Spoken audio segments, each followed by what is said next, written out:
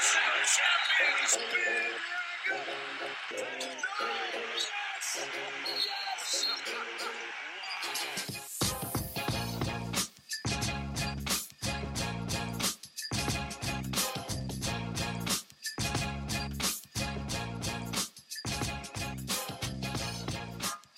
everyone, and welcome back. It's the Full 40 with Chris and Rob, part of the Nova Insider Network.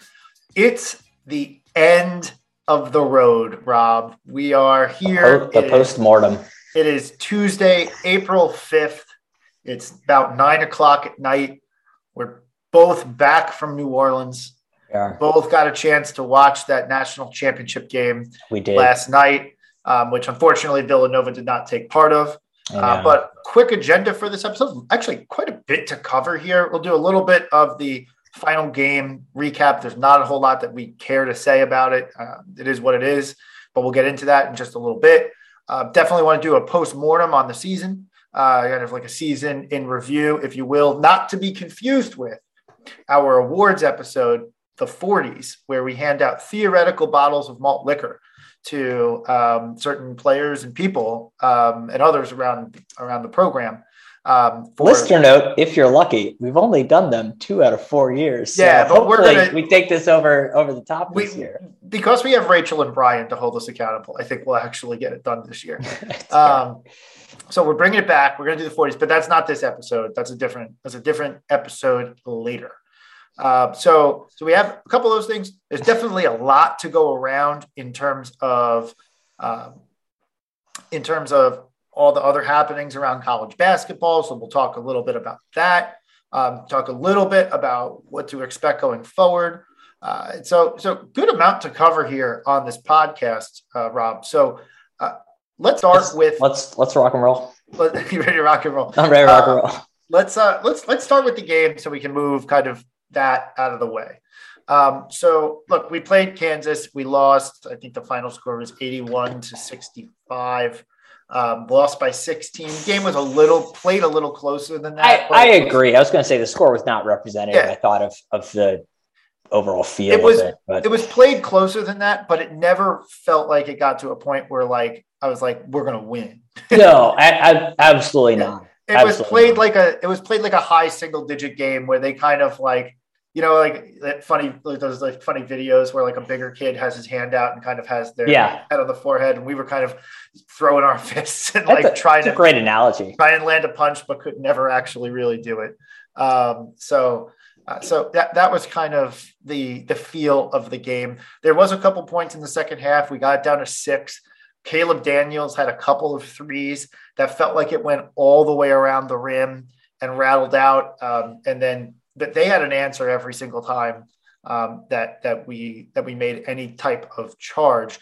The reality of this game is, without Justin Moore, this game was a bigger uphill battle because of the way it was played, and specifically because of the way Kansas played. We clearly tried to sag off our shooters a little bit, like make them do what they're not best at. They're not best at shooting the 3 ball. They hadn't shot the 3 ball all that well throughout the tournament. And so we said, well, we're going to collapse inside. We're going to help down low. And if they hit threes, they hit threes, and they hit threes. Unfortunately, we didn't do either of those things well, because McCormick had 25 went and nuts too. 10. But it was kind of like one of those things where the game was, I hate to say it, but the game was lost in the first 4 minutes. We went down 10 and that was it.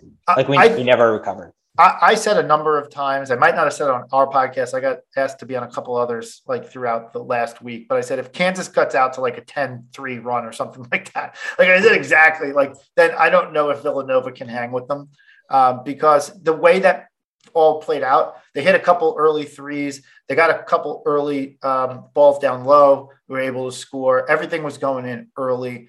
And it was just impossible with being shorthanded to come back from that. We actually shot the ball pretty well, 42% from deep.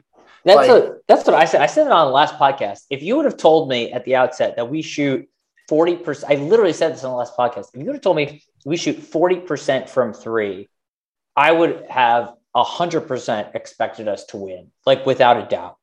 I figured Kansas doesn't shoot a lot of threes. And if we're hitting, we're in good shape.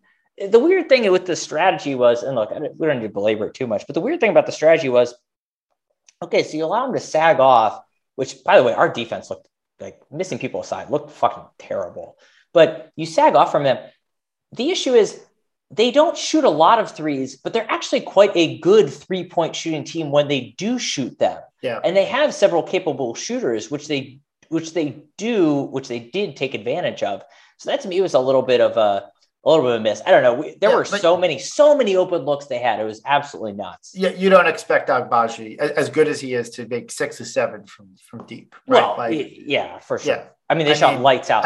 Even if he goes 3 for 7, which is above his average, like the game's in a different situation. But we could, if end or butt our way through it. We didn't have the personnel to hang with them in this game. The way they played. I do think this was, again, we mentioned this at the outset. I don't think the score represented this. I think this is a 1 or 2 of those Caleb shots go in. It just changes the tenor of the game and you get it close enough. Does it change the outcome? I don't know. But it definitely changes how it plays out in the end, in my mind. And, look, you can do the easy math and say, well, Justin Moore scores X points a game. But yeah, fine. Justin Moore, I think the bigger impact is 1 or 2 of those plays, 1 or 2 of their plays end up as a stop. 1 or 2 of our plays go down, and that ends up being, an 8-point swing or something, and just changes how the momentum shifts. But it is what it is. Look, Kansas shut the lights out. They repaid 2018 a little bit. Mm-hmm. They showed up. They got the job done. They were favored. They won, and then they took care of business in a really impressive victory last night. In the national championship game. Look, I got to be honest with you. Was I disappointed in the moment? Of course. I'm always disappointed when Villanova loses. I'm always disappointed when Villanova's season ends. I wasn't two-faced, if I'm being completely candid with you. Did I think we could win the game, like going into it? Of course. I thought we could win the national championship going into it with our style of play, even without Moore. I thought we had the ability, because we played such a different style than everybody else, to really bother the other 3 teams in the Final Four, no matter who we saw. Yeah. But if a team as good as Kansas goes off, you aren't going to win. Yeah. And that's what happened. We had played good defense up till then. I don't think we played great defense, even considering the Justin Moore absence. Justin Moore, everyone says he's our best defender. That certainly this is evidence in that category. But the reality of the situation is we're undermanned. We lost to an opponent. That opponent won the national championship. I don't really think there's a lot to hang our heads about as Villanova fans. Of course not. And so it is what it is. And we lost the game. I don't want to go into much more detail in that on the game, because that's kind of how I remember it. And I agree. And it is what it is. So look, the other thing too, that it's unfortunate when you lose, but it wasn't heartbreaking. The fashion of it wasn't heartbreaking. It was a little bit of an easier loss to stomach because of the injury situation. Like, the injury itself isn't easy to stomach, but once you actually manage your expectations and factor those in for what happened, it is what it is. And also, it was our 7th Final Four. We've won 3 out of 7 of those Final Fours, if you will. Yeah. I think we're okay. I think we're okay. We can make a Final Four, not win a national championship every so often. So I'm proud of this team. And I couldn't be happier for the guys, the way they carried themselves all the way through this season, and for Colin and Jermaine and Dada, I am just elated that they were able to get back to a Final Four and bookend their career with Final Four appearances, which is a very rare feat. So definitely cool for them. Yeah, so, I mean, you start the season at top 4 ranking. You end the season in the last weekend in the Final Four. You obviously always want to end on a championship, but only one team does that. So you have to look back at this and say, this is a successful season by any definition of the term. By any definition, this season was a roaring success. Yeah. Not the least of which, let's get into this right now. We asked at the beginning of, I forget if it was the 18-19 season or the 19-20 season. I forget exactly the timing of when we asked this question, but we asked the question, is the golden age over? Not to say that we wouldn't have future success, but there was a clear golden era starting in 14, in the 13-14 season, where Villanova just won 30 games every year, was a 1 or a 2 seed every year, and candidly should have had probably more, but made won 2 national championships. And then a lot of, especially in the 18 season, the way it was won out, we expected Omari and Dante to stay another season. They did not. That caused a drop off in talent, and we had to rely so heavily on Phil Booth and Eric Paschal, and then obviously Colin Gillespie and Jermaine Samuels had to step up. And so we asked the question in that time frame, like, is the golden age over? And I got to be honest with you, I said this earlier before the tournament started. Colin and Jermaine and Demir Cosby Roundtree entered as champions. They entered into a team. They played minutes on that team. They were key backup roles on that team. They entered as champions. I was excited to see how the story played out.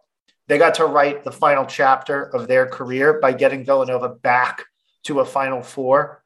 And I think we're just super indebted to them, their leadership, their play, and everything for finding our way to navigate through what was candidly, not to say like a tough era, because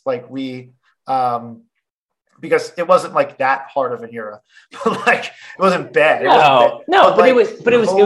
was a question mark, right? I think it was an interesting transition point of, unlike other programs where, unlike a UNC or a Kansas or a Duke, where there had been, such an institution of really top-notch performance over an extended period of time, that those programs are going to go through their ebbs and flows. They're going to go through different recruiting classes that leave and new ones that come in, and they'll be able to sustain that level of excellence. We didn't have that. Like, this was the first really sustained period of excellence for, a 5 or 6 year period that we could point to at that top level. And it was a legitimate question of what is going to happen. Is Jay going to be able to keep that up? Like, are we going to continue to get recruits? Are they going to continue to buy into the system? Are we going to go through another swoon like we had in the early 2020s? And the outcome couldn't be any better than what we are looking at today. Like, not only have we clearly come through that transition period, but we've come through it, I would argue, at an even stronger level, because we are just now regularly talked about and expected to be at such a level that, again, the talk track on this final weekend was the weekend of Blue Bloods. And Villanova was just lumped in there because we fucking followed up 5 years of dominance with another 3 to 4 of really, really high performance. And here we are at a Final Four to cap that over. So we joked about, we said, feel the rain on your skin. Little Natasha Bedingfield, the story was unwritten, and now it is written. And like that chapter, this chapter is done. The next chapter, you've just got to be excited about, because I think, I'm just guessing here, but I have to imagine in Jay's head, he was thinking a little bit like, all right, I'm going to be able to keep this up. Like, I'm sure Jay's an arrogant son of a bitch, but he's like, you got to question a little bit, but he's like full kudos to him. He's able to get it done. It's amazing. We got it done. In this intervening period, we've had a lot happen, right? Like, every program dealt with COVID, but we dealt with an unprecedented for Villanova, the way Villanova's program operates. Sadiq Bey comes in. He was the least heralded of that four group class. The top most heralded recruit in Javon Quinterly transfers. Sadiq Bey makes the NBA after 2 seasons. And Swider ends up transferring. So Slater's the only one from that, 18-19 recruiting class that stays. 19-20, like, Antoine has been star-crossed. Brian Antoine's been star-crossed with injuries his entire career. And it's been tough to kind of manage through that. And yet here we are. Like, got through it. Colin Gillespie tears his MCL at the end of last season, and we get screwed. That Sadiq Bey year, we didn't know. We were looking like we were going to be a 3 seed. That team had a potential to go second weekend, and if things broke the right way, go to the Final Four. we like this team had to deal with all that turnover. Jeremiah Robinson Earl has an incredible 2-year career and goes pro. Right. So selfish of him. So sorry, that's a reference to a Twitter comment that we got that was unbelievable. But anyway, we started sending players to the league after 2 years. In addition to that, we also dealt with unprecedented assistant coaching turnover. We knew Baker Dunn leaving. True. We knew Baker Dunn leaving from a few years back left, but that was before kind of the 18 title. But then Ashley Howard has since gone to LaSalle and left and got fired. Actually, they hired Fran Dunphy as of today, who is now on his third Big Five school in his career. So that's kind of wild. And then Kyle Neptune's at Fordham. And so these guys were staples of the program. And so we asked, Dwayne Anderson's come into the fold after leaving Penn State. We've had Mike Nardi's been there for a while. George Hokovich's been there for a while. And so there's obviously been some steady kind of progression, if you will. But when you lose top tier assistants, these are the guys actively developing your players, recruiting players, etc. And yet the train has stayed on the tracks and has continued to stay at a pretty high fucking speed. Yeah. So a lot of that is due to Colin Gillespie, Jermaine Samuels, and even though he didn't spend as much time on the court in the latter half of his career, the helpful leadership of Demir Cosby-Roundtree. And so you point to that and say these guys carried the banner of this program in such an honorable, awesome way and got us back to a Final Four and did so in a manner that made people say, this is now a top end, high elite, potentially blue blood program. And we have Colin Gillespie, Jermaine Samuels, and Demir Cosby-Roundtree to thank for that. And so when you point to their career arc, and we'll get more into this on future episodes, but when you point to their career arc, I mean, absolutely incredible. Rob, I had to say something about Colin real quick, because we talked a lot about Jermaine and Jamarch through the postseason, but there wasn't a single year where, even though we were super supportive, we were always on the Colin Gillespie train on this podcast, but there wasn't a year where we said, I don't know how much more we can get out of Colin Gillespie, and yet he delivered more every fucking year. Totally. Well, what more can you say about this kid? It's totally true. Yeah. And he was obviously, like you said, we did talk about Jermaine a lot, but Colin was there, obviously incredibly steady in the leadership presence to get us through to the Final Four. And it doesn't quite end the way you want it to, but here we are, and full credit to him. And, it's funny. I was listening to Titus, and I think it was Titus and Tate I was listening to the other day prior to the Final Four. And they were making the comment that if Villanova somehow pulls it off, does Colin Gillespie go down in history as one of these all-time great college basketball players if you were to be able to pull out the win? And obviously, I would say yes, but it's interesting to think about, is he already even by making by making the Final Four, that's amazing as it is, especially given from, where he came from and his status in the program and just how it's been so consistent. I mean, hell, again, he capped it off here. You got the Bob Cousy Award this year. It's it's the nation's best point guard. It just kind of got glossed over because we're in the Final Four. But that's a huge fucking deal. Yeah. I mean, again, we've now gotten this habit of Villanova winning. Every year it seems like we've got somebody who's either in the top 5 or they've won one of these awards. I think we've had a lock on the Julius Erving Award for Mikhail won it, Josh won it, Sadiq won it. I think Sadiq won it too. Yeah.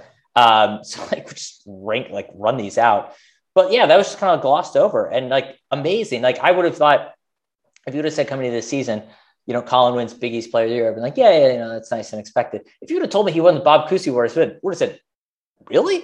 Again, not downplaying Colin, but he hasn't been necessarily talked about on a national level, I think, quite that highly. Maybe it's a sign of disrespect, but like, it's amazing for him to be able to accomplish that. It should not be overlooked. I mean, let's just talk about the season then. I agree wholeheartedly what Colin's done and meant for this program and everything that he's accomplished. And I just don't think there's enough that there's not enough words to articulate or write about these guys. Do you want to do season now, or do you want to talk about New Orleans now? Oh, you know what, Leia, let's do New Orleans. Let's do New Orleans first. Yeah. Good call. We're kind of getting a little sappy. So let's turn it back. Let's turn it back a notch, have a little fun with this. So New Orleans. So we did a podcast with Daniel Shefu live from the team hotel. We talked about if you could put up with the audio on that one, hat tip to you. Because I listened to part of it. I was like, Brian was not kidding. There was a lot of background noise. There was definitely a lot of background noise. We were fighting through it a little bit. It was a different circumstance than we were in San Antonio at a team hotel. It wasn't as spacious, if you will. So we were in the middle of everything. But New Orleans, we said on that podcast, kind of like give you a sense of things. We said New Orleans was objectively, of the 3 Final Fours that we've had recently, and I guess you could lump in Detroit with that too, like objectively, by far the best of the Final Four cities in terms of just like everything the city had to offer. The food was incredible. The atmosphere was really fun. There was definitely a lot of action. It wasn't as tightly packed as San Antonio was, where San Antonio, you couldn't miss Final Four people. It was kind of everywhere. It was all on top of it because it was such a small little area. It was like the Riverwalk and then kind of like the area by the Alamo Dome and like the bars over there. And everybody was kind of like packed into that area of the city. Houston was widely spread out and didn't have as much identity. Houston was terrible. Detroit is Detroit. Right? Like, Detroit. Detroit's not, if you're watching YouTube, Detroit's not even on my screen right now. Houston's the bottom of the screen. San Antonio's, I guess, a little bit higher. And then New Orleans is significantly. And I will admit, too, I'd never been to New Orleans before. Yeah. I was very much a skeptic on the city. I really didn't have any desire necessarily to go there. And then I said, well, I guess this is kind of the perfect opportunity to go there. And I was really, really impressed. I will say, look, we made our appearance on Bourbon Street, which I will still say is absolutely terrible. I mean, look, the locals say it's like it's like Times Square, right? Like, as a New Yorker, I don't go to Times Square because it's terrible. Like, as a local, you don't go to Bourbon Street because it's also terrible. But some of the other places around there were awesome. Over on Magazine Street, Frenchman area was great. We had a great time there too. And then also just like getting outside of like the downtown area a little bit too, like went on a couple runs, like absolutely just beautiful area, outside of the downtown too. So I had an amazing time. A little bit of a contrarian take on the food. I thought the food was all right. I wasn't as blown away from it. I think this is a you and me differentiation situation. I literally liked it so much that I want to go back and eat more. I could not eat more. I had no issue with that. But I think that has to do with food preferences more than anything else. You're gonna more lean towards some of like your you like those contemporary American restaurants. You like that type of stuff, etc.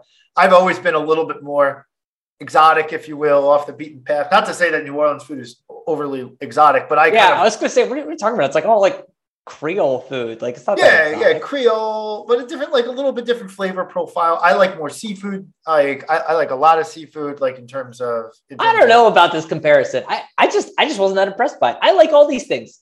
Yeah, I like whatever we're defining exotic food. I feel like I'm bordering on something here. I'm going to get canceled.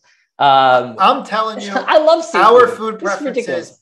Our food preferences matter here, and I think my food preferences would lead me to like this more than perhaps. That's the ultimate point. Okay, sorry. The one hot take: beignets totally overrated. Well, first off, wait, hold on. This is actually a point of contention.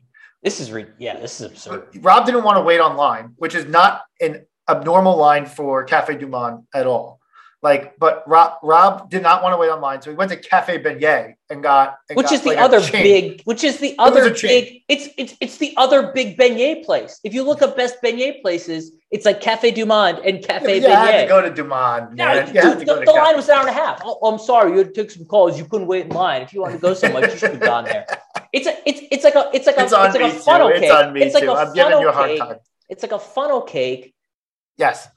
At the end of the day, it's a funnel cake. It's a Zeppeli. Okay, it's not all that different. It's all kind of it's similar. Just some powdered sugar. It's some dough with some powdered sugar. You get an oily, donutty type thing. Yeah, the ceiling is so low. I don't understand. Yeah, I enjoyed it. I enjoyed my beignet. Look, I didn't not enjoy it. I very much enjoyed it. Yeah, it's just like it's made out to be the best thing in the world. I think we needed to go and do the experience the right way. You and I, because of time constraints, work constraints, etc., mostly me, could not get that to happen.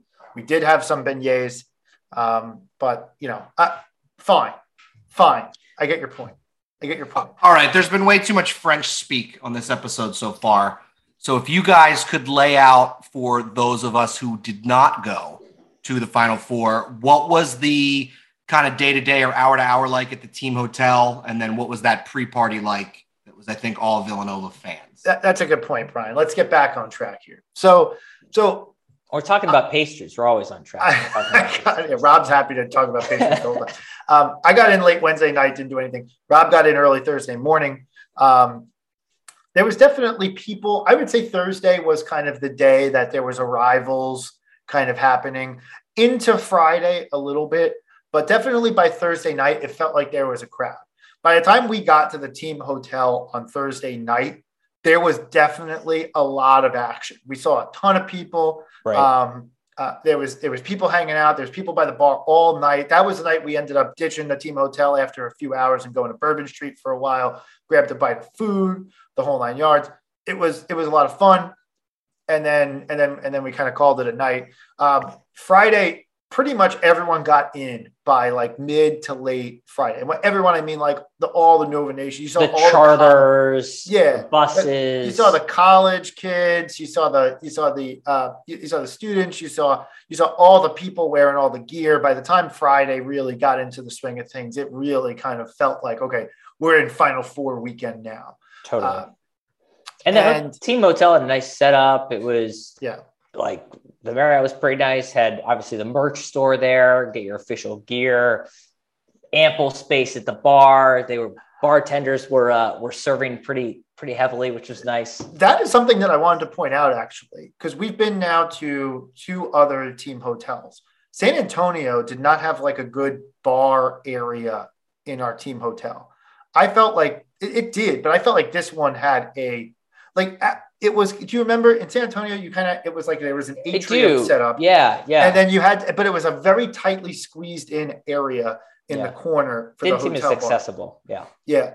Houston, the problem was you had to take like a 20-30 minute Uber to get anywhere in Houston.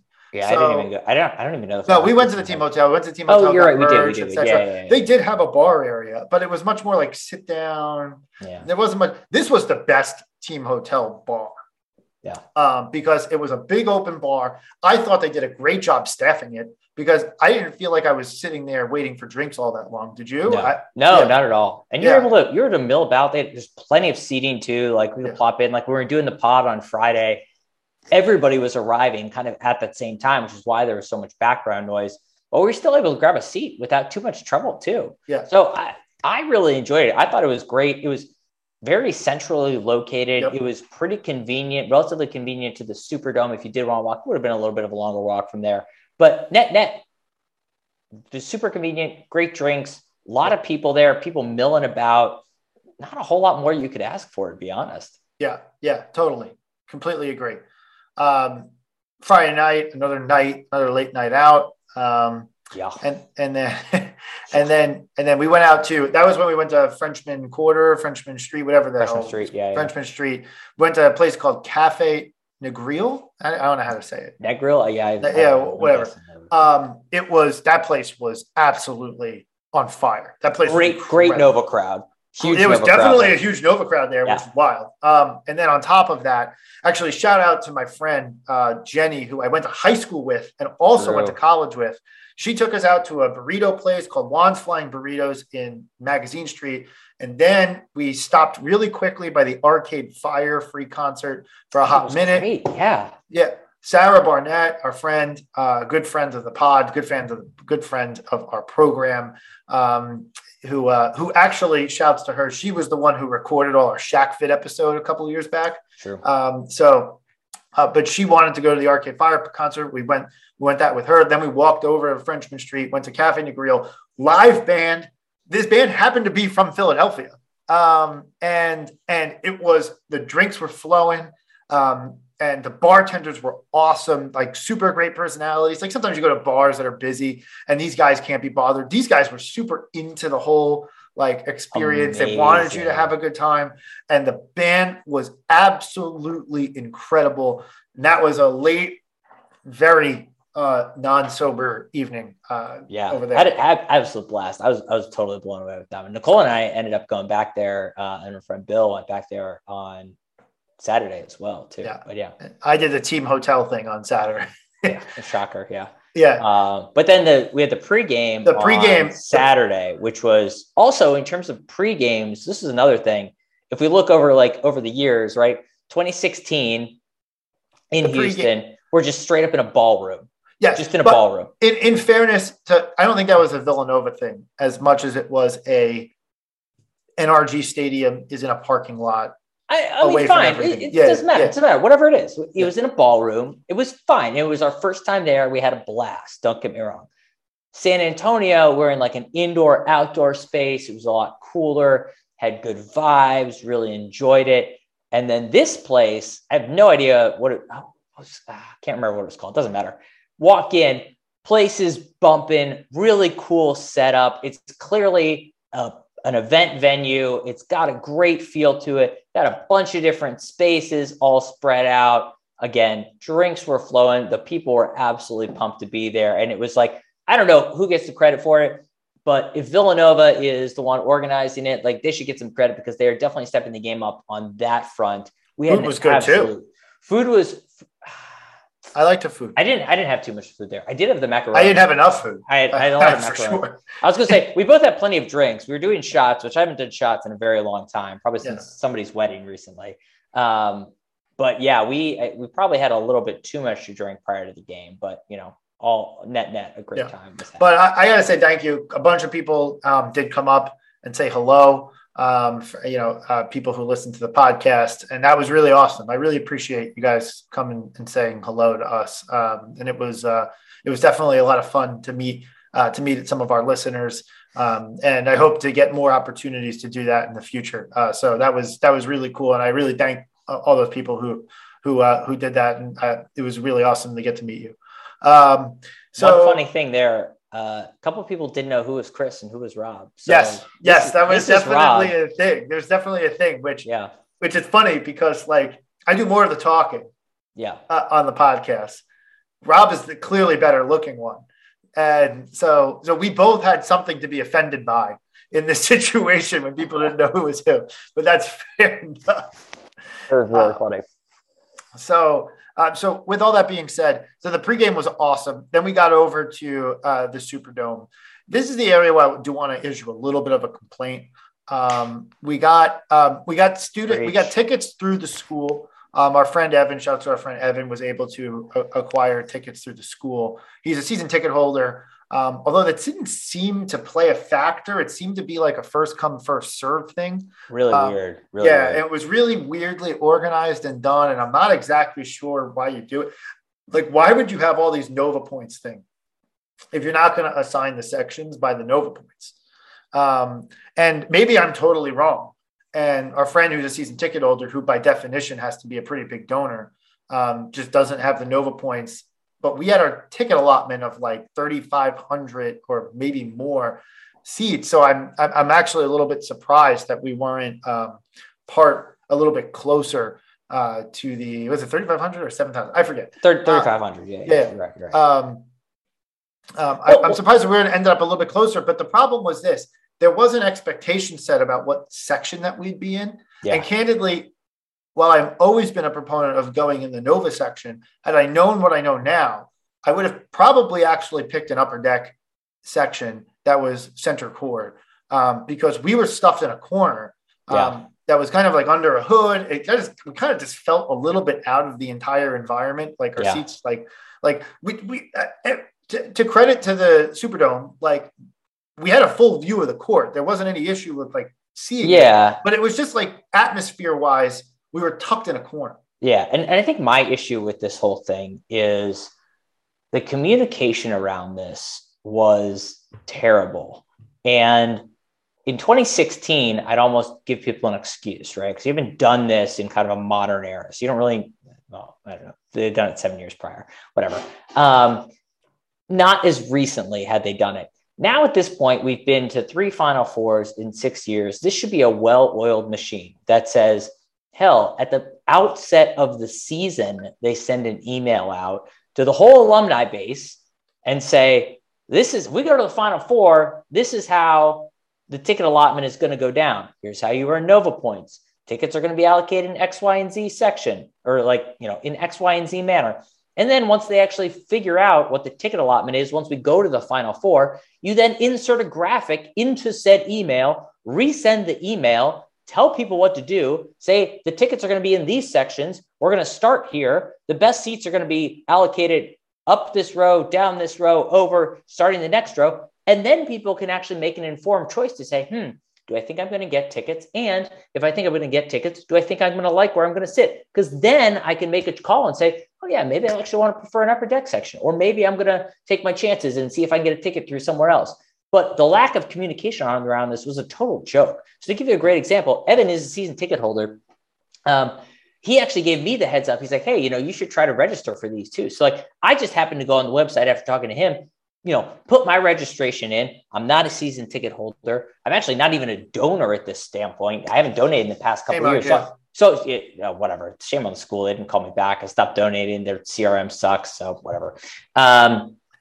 I'd happily donate at this point. They just don't bother to call. And I'm terrible with admin, as Rachel and Brian know, and all of our friends who I haven't submitted my expenses for a long time. But anyway, it's neither here nor there. Point being, I submitted this request. My seats that I got were 10 rows in the same section, 10 rows behind the seats that Evan got. That's crazy and makes no sense. A season ticket holder should get preference because he's a season ticket holder. Right. Like what? I don't understand. No, I just don't think they did it that way. I think the ultra high end donors probably had good choice and good seats. Yeah. But everyone else, I think they just went first come, first serve by a certain point. And I just think, unfortunately, that worked against us. And so it is what it is. I just was surprised. I never envisioned our seats being in the corner that it was. I always thought that we'd be kind of like a straight on, maybe we'd be at the end of the court, but kind of straight on to the thing. So whatever, it is what it is. One other thing I personally would like to complain about, just because you guys both know how hard I tried to get to the Final Four, like to go to New Orleans. Like I was willing to take a 31-hour train ride.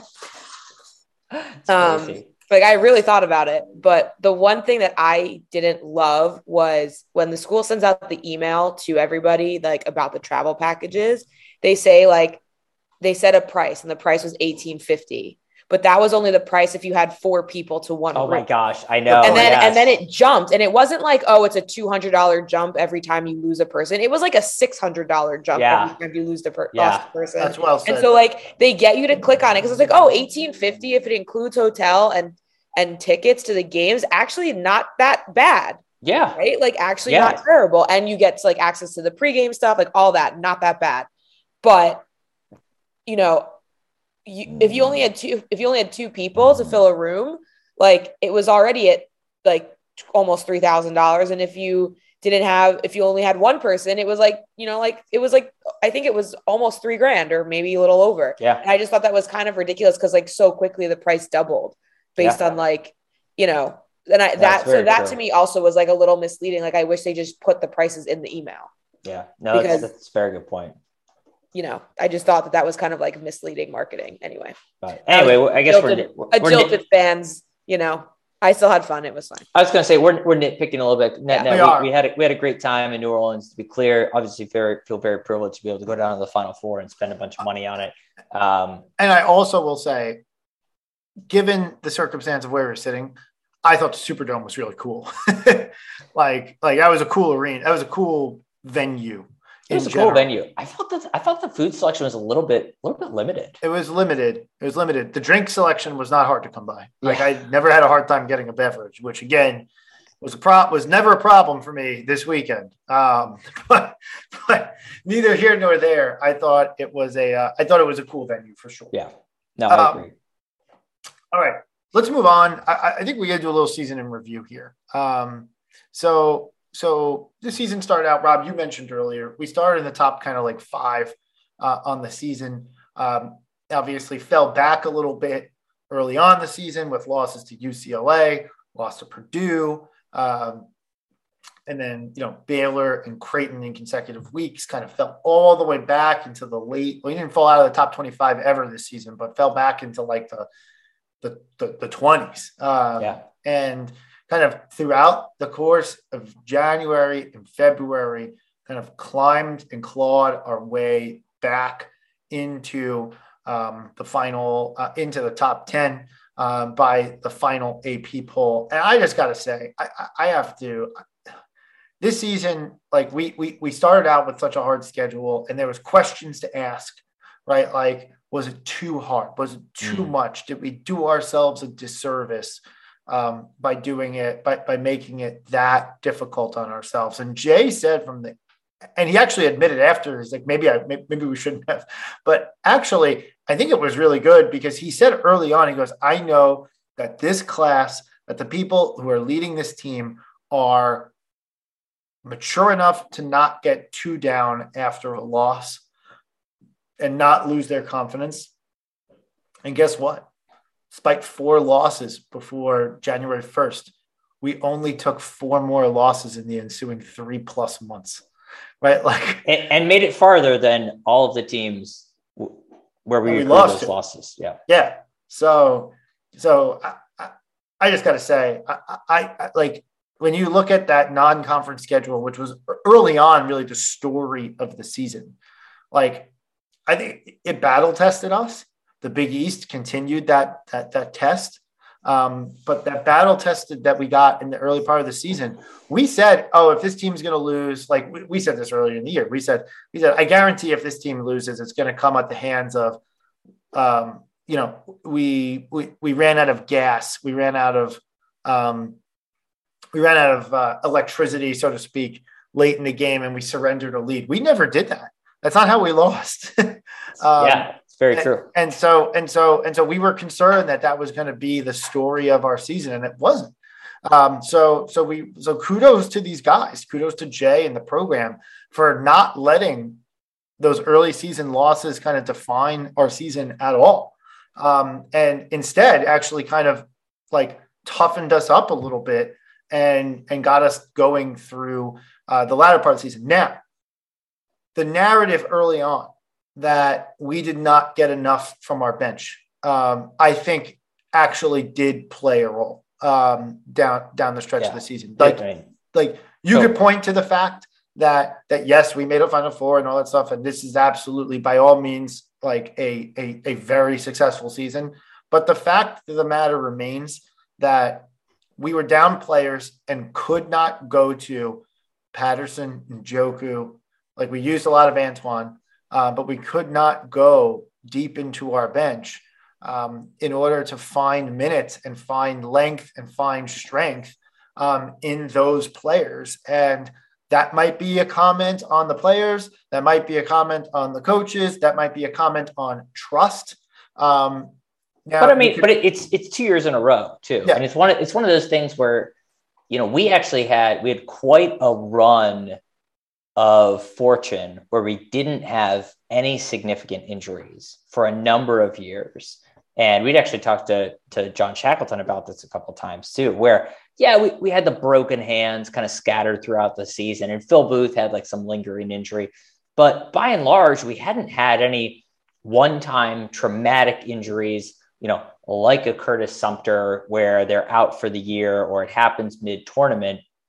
And as a result, then, yeah, it plays a little bit into Jay's narrative and his approach of, well, if guys are staying healthy, why do I necessarily need to develop somebody further if I can just push them because it is March, right? And it's one more game and these guys are young and healthy and they're going to get up for it. That's all well and good. But now we've got 2 years in a row where a traumatic injury late in the season absolutely impacted the team's fortunes. And Colin, obviously, look, you're never going to replace Colin, to be very clear, right? Were you going to fully replace Justin? No, not 1-to-1. But would we have performed better had Antoine, had Patterson gotten more run throughout the season so that they were more comfortable stepping into those roles? I would argue yes. Again, does it change the outcome of the game? I don't know that it does. Yeah. But I think it changes a few possessions. It changes some of those closeouts, and it probably makes this a tighter game.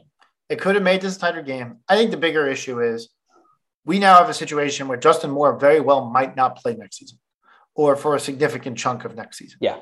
And what's the answer to that question? And I'm not ready at this point in terms of the podcast. I'm not look, I could free associate, but I'm not ready at this point in time to answer that question because I want to see what the transfer portal looks like. I want to see kind of what happens here, following the season. There's definitely talk on hashtag Villanova Twitter. That's like, oh, there's going to be a transfer. I'm not convinced that there will be. I'm not convinced that there won't be. But I just think we need to let the dust settle on this season a little bit more before I start to speculate, talk starting lineups for next year, etc. I want to let this Final Four breathe a little bit, candidly. So yeah, look, we talked about this as a narrative all season long. I just think to put a bow on it, I think you could ask for more from what took place in terms of how we utilized the bench. I don't think you could ask for more in terms of the result of this season. So I think that's kind of the bow that you tie this knot with, okay, well, we got as much out of the season as we probably could have. And candidly, there was only 2 more games to win to get any more out of it. Yeah. But what else could there have been potentially in terms of go forward potential? But these guys get better over the summer. These guys work hard over the summer. These guys work hard throughout the year in practice. So that story, to go back to the unwritten point, is a little unwritten, but I'm not too worried going forward. I just want to see how the dust settles on the transfer portal and other decisions.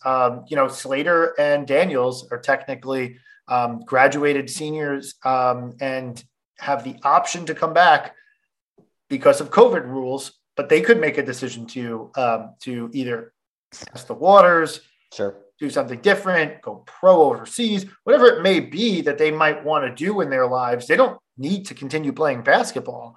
So we have to wait for that. Yeah. So there's definitely things that, do I think they're going to come back? Yeah. I happen to think that both come back. I happen to think we probably have one transfer out, one transfer in. I actually won't name any names because I don't know who those people will be. I could kick around 5 names that could do it. And I could kick around, and there's about 1,100, 1,200 names in the transfer portal right now who could come here. So I'm going to let that dust up. That's all my point is there.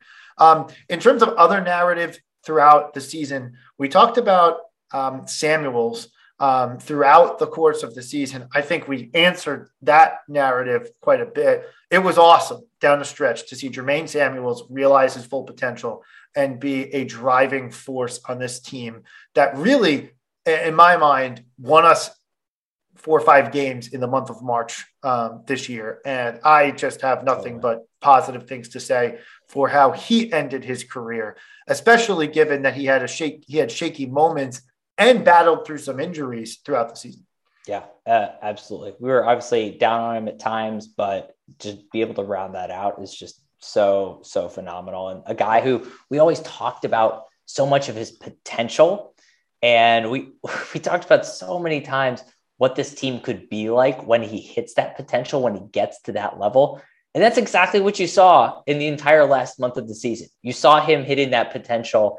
And look, I don't want to make what could have been, because frankly, probably not a whole lot more could have been from a team perspective had Jermaine hit that a little bit earlier. I don't know. Maybe we end up as a 1 seed, but does it change the outcome of this season? No. Who cares? Does it change the trajectory of his career? That's an interesting question. Would he be, on some draft boards at this point, getting some consideration? Yeah, perhaps. I think he still has, he's got a lot of polishing that still has to be done. So I don't know if that's necessarily in his future. But it was really cool to see it absolutely come together. And that's a theme that we've talked a little bit about on the past couple episodes as well, too.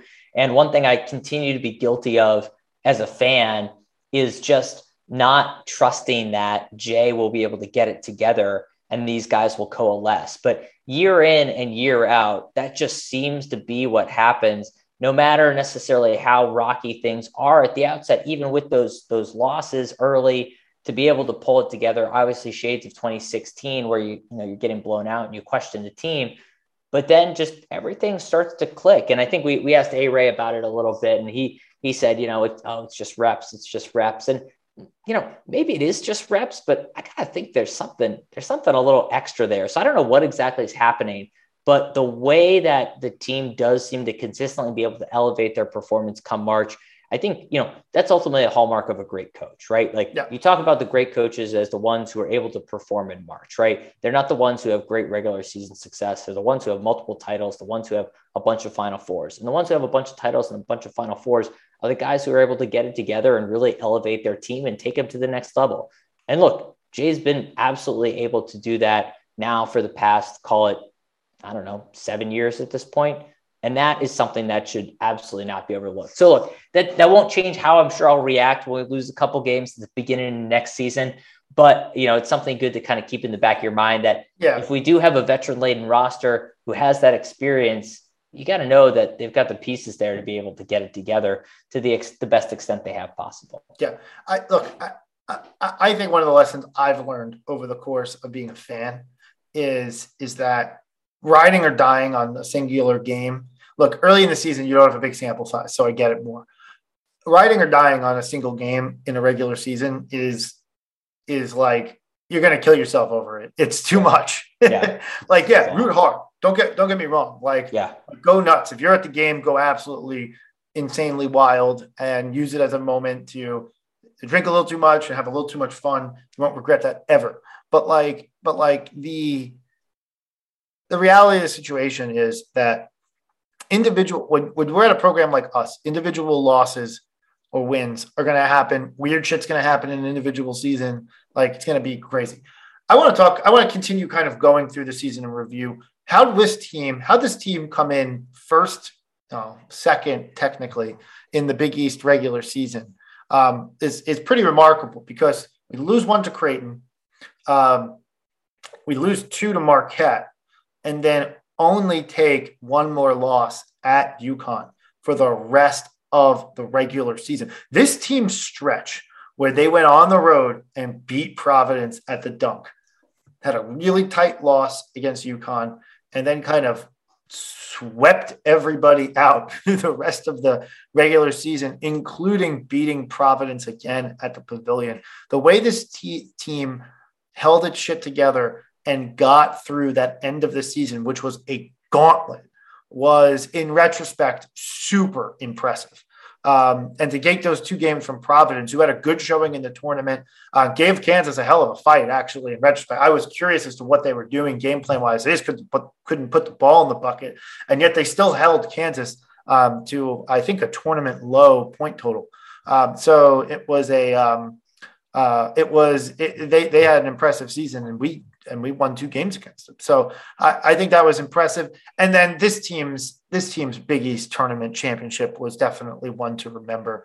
That I'll always, if we want to talk about games that I'll remember in this season, the 3 games that stick out to me: the game at the Dunk, I'll add the game at UConn, even though it was a loss, the game at home versus Providence, and the UConn game and the Creighton game in the Big East tournament and really the St. John's game too. The whole Big East tournament was wild. That 16 point, we were down 16 points and came all the way back. Just to think about how this tournament and everything could have been different if that team doesn't complete that comeback against St. John's. Maybe they wind up as a 3 seed, and maybe maybe it's a different road to the Final Four. That comeback ended up cheating a lot of things, and then we got that amazing environment against UConn at the Big East tournament, and the team goes on to win a Big East tournament championship. I thought was awesome. So look, end of the year, this team did as good as you can ask, 16-4 in conference. I think it's about as good as you can ask. You had a Big East tournament championship, and you went on and you made the Final Four and did it.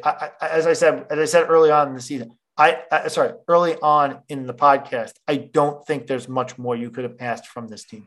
No, absolutely not. Yeah, it's crazy. I remember looking at the schedule on ESPN, I don't know, a few days ago or something like that. And it actually just kind of blew my mind how many, because they put the wins in green and the losses in red.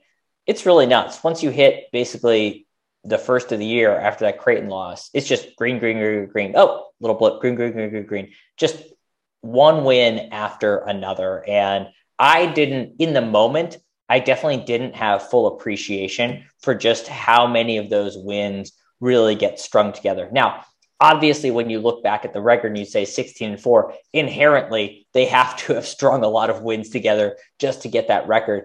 But it was really impressive to do that. And then, like you said, to have the Big East tournament on top of it. And then, of course, the NCAA tournament, it's a lot of wins at the end of the year. We've got 1, 2, 3, 4, 5 regular season, 3 Big East got us to, that's 8. And then what did we get? 3 in the tournament, 4 in the tournament.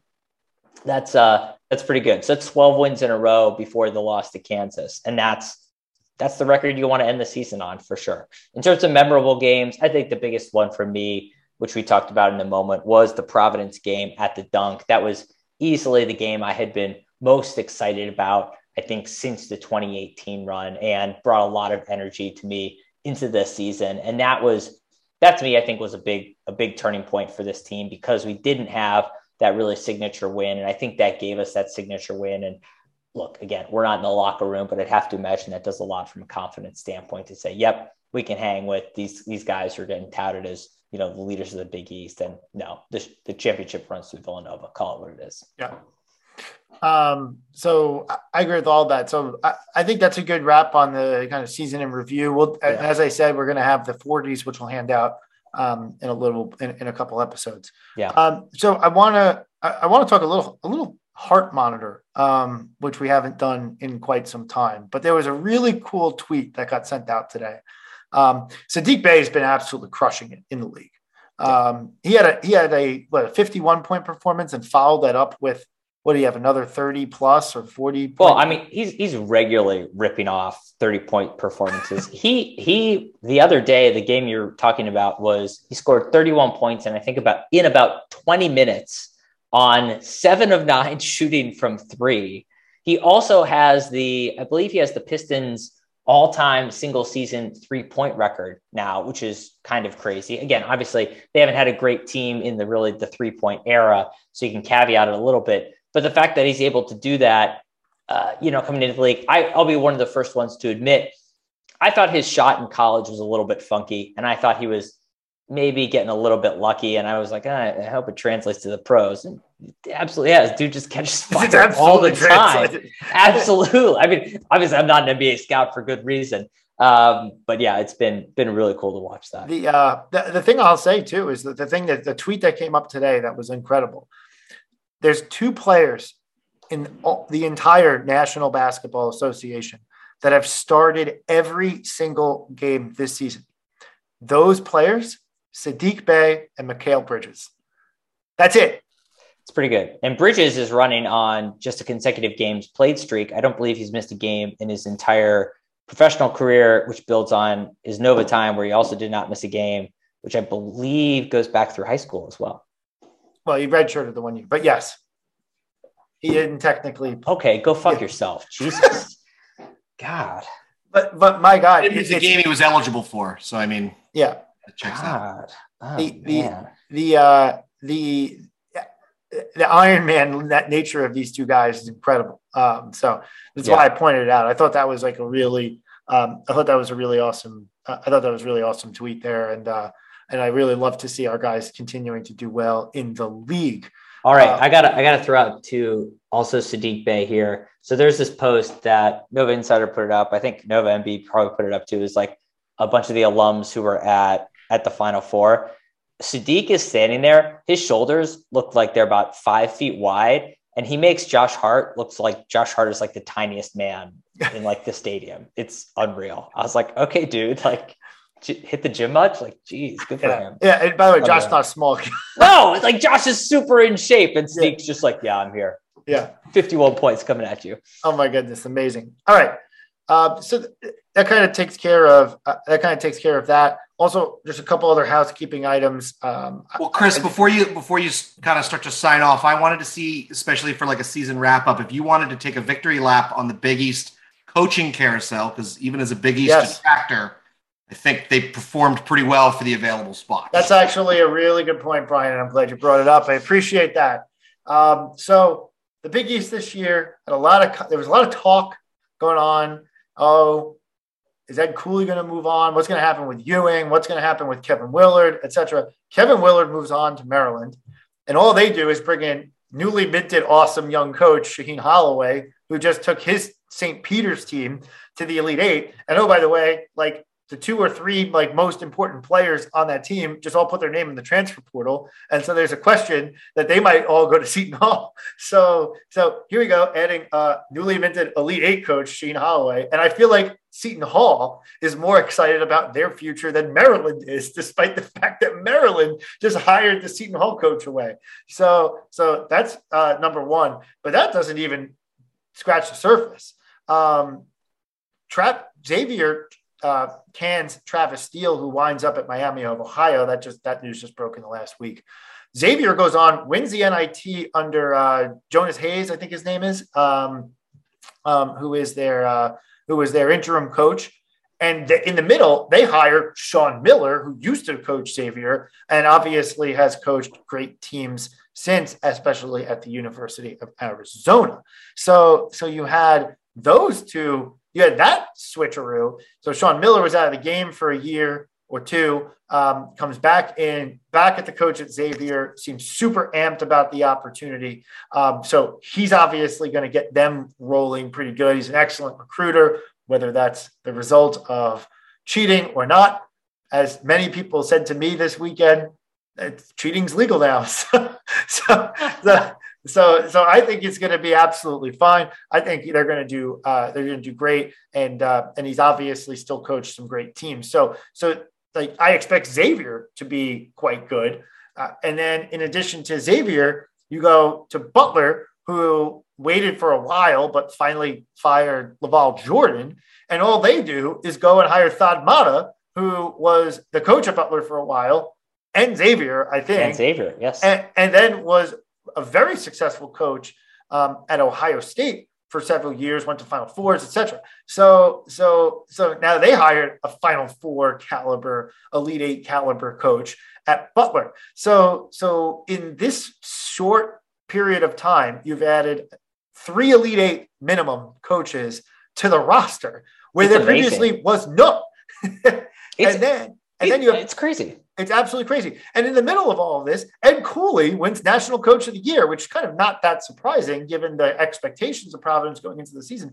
But now we have the National Coach of the Year, who is widely recognized as, if not the best coach in college basketball, a top 3 or 5 coach in college basketball, in our coach, Jay Wright.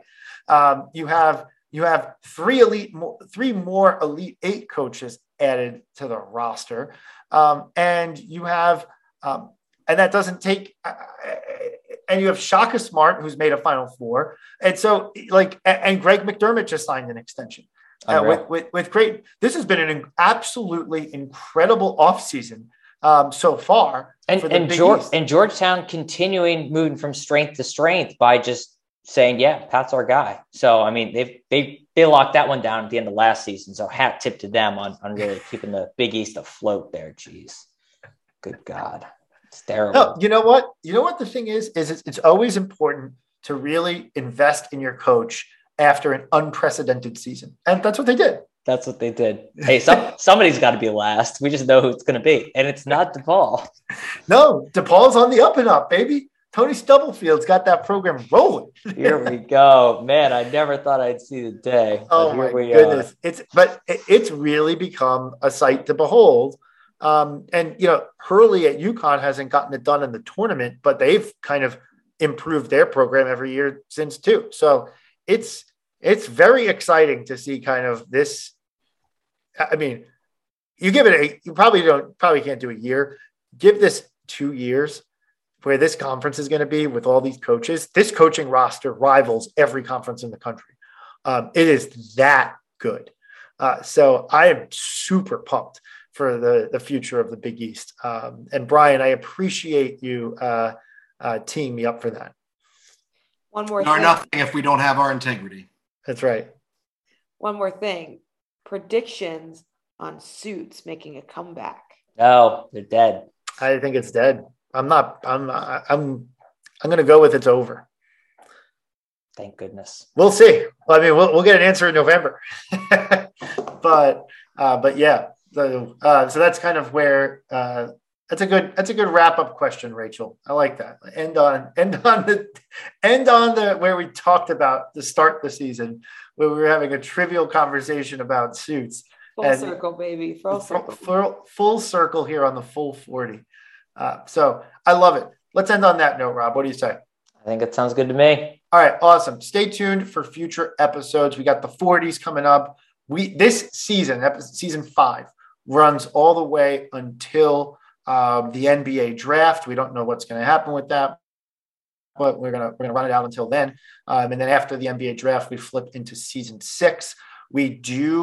We're not going to name any names, but we are working on some interviews that we will bring you probably a little bit more longer form since we don't have the season to talk about over the summer. I don't want to overpromise because Rob and I and Rachel and Brian all need a little bit of time off.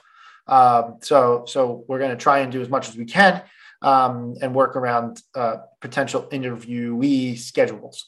So all of that being said, a huge thank you to our listeners. We're not done with the season. We still got some episodes left to do, but a huge thank you to our listeners for joining us on the podcast, for retweeting and liking our stuff on Twitter, on Instagram, and now on TikTok at the Full 40. Really appreciate it. Subscribe on YouTube, on Spotify, on Apple Podcasts, and we're also obviously still on SoundCloud. But we really appreciate everybody for listening and engaging with us throughout the season. This has been a season to remember and a season we'll never forget. And that's on top of the fact that the team made the Final Four. It's been awesome to get to know you, our listeners. So really appreciate it. Thank you, everybody, for listening. And as always, let's go Nova.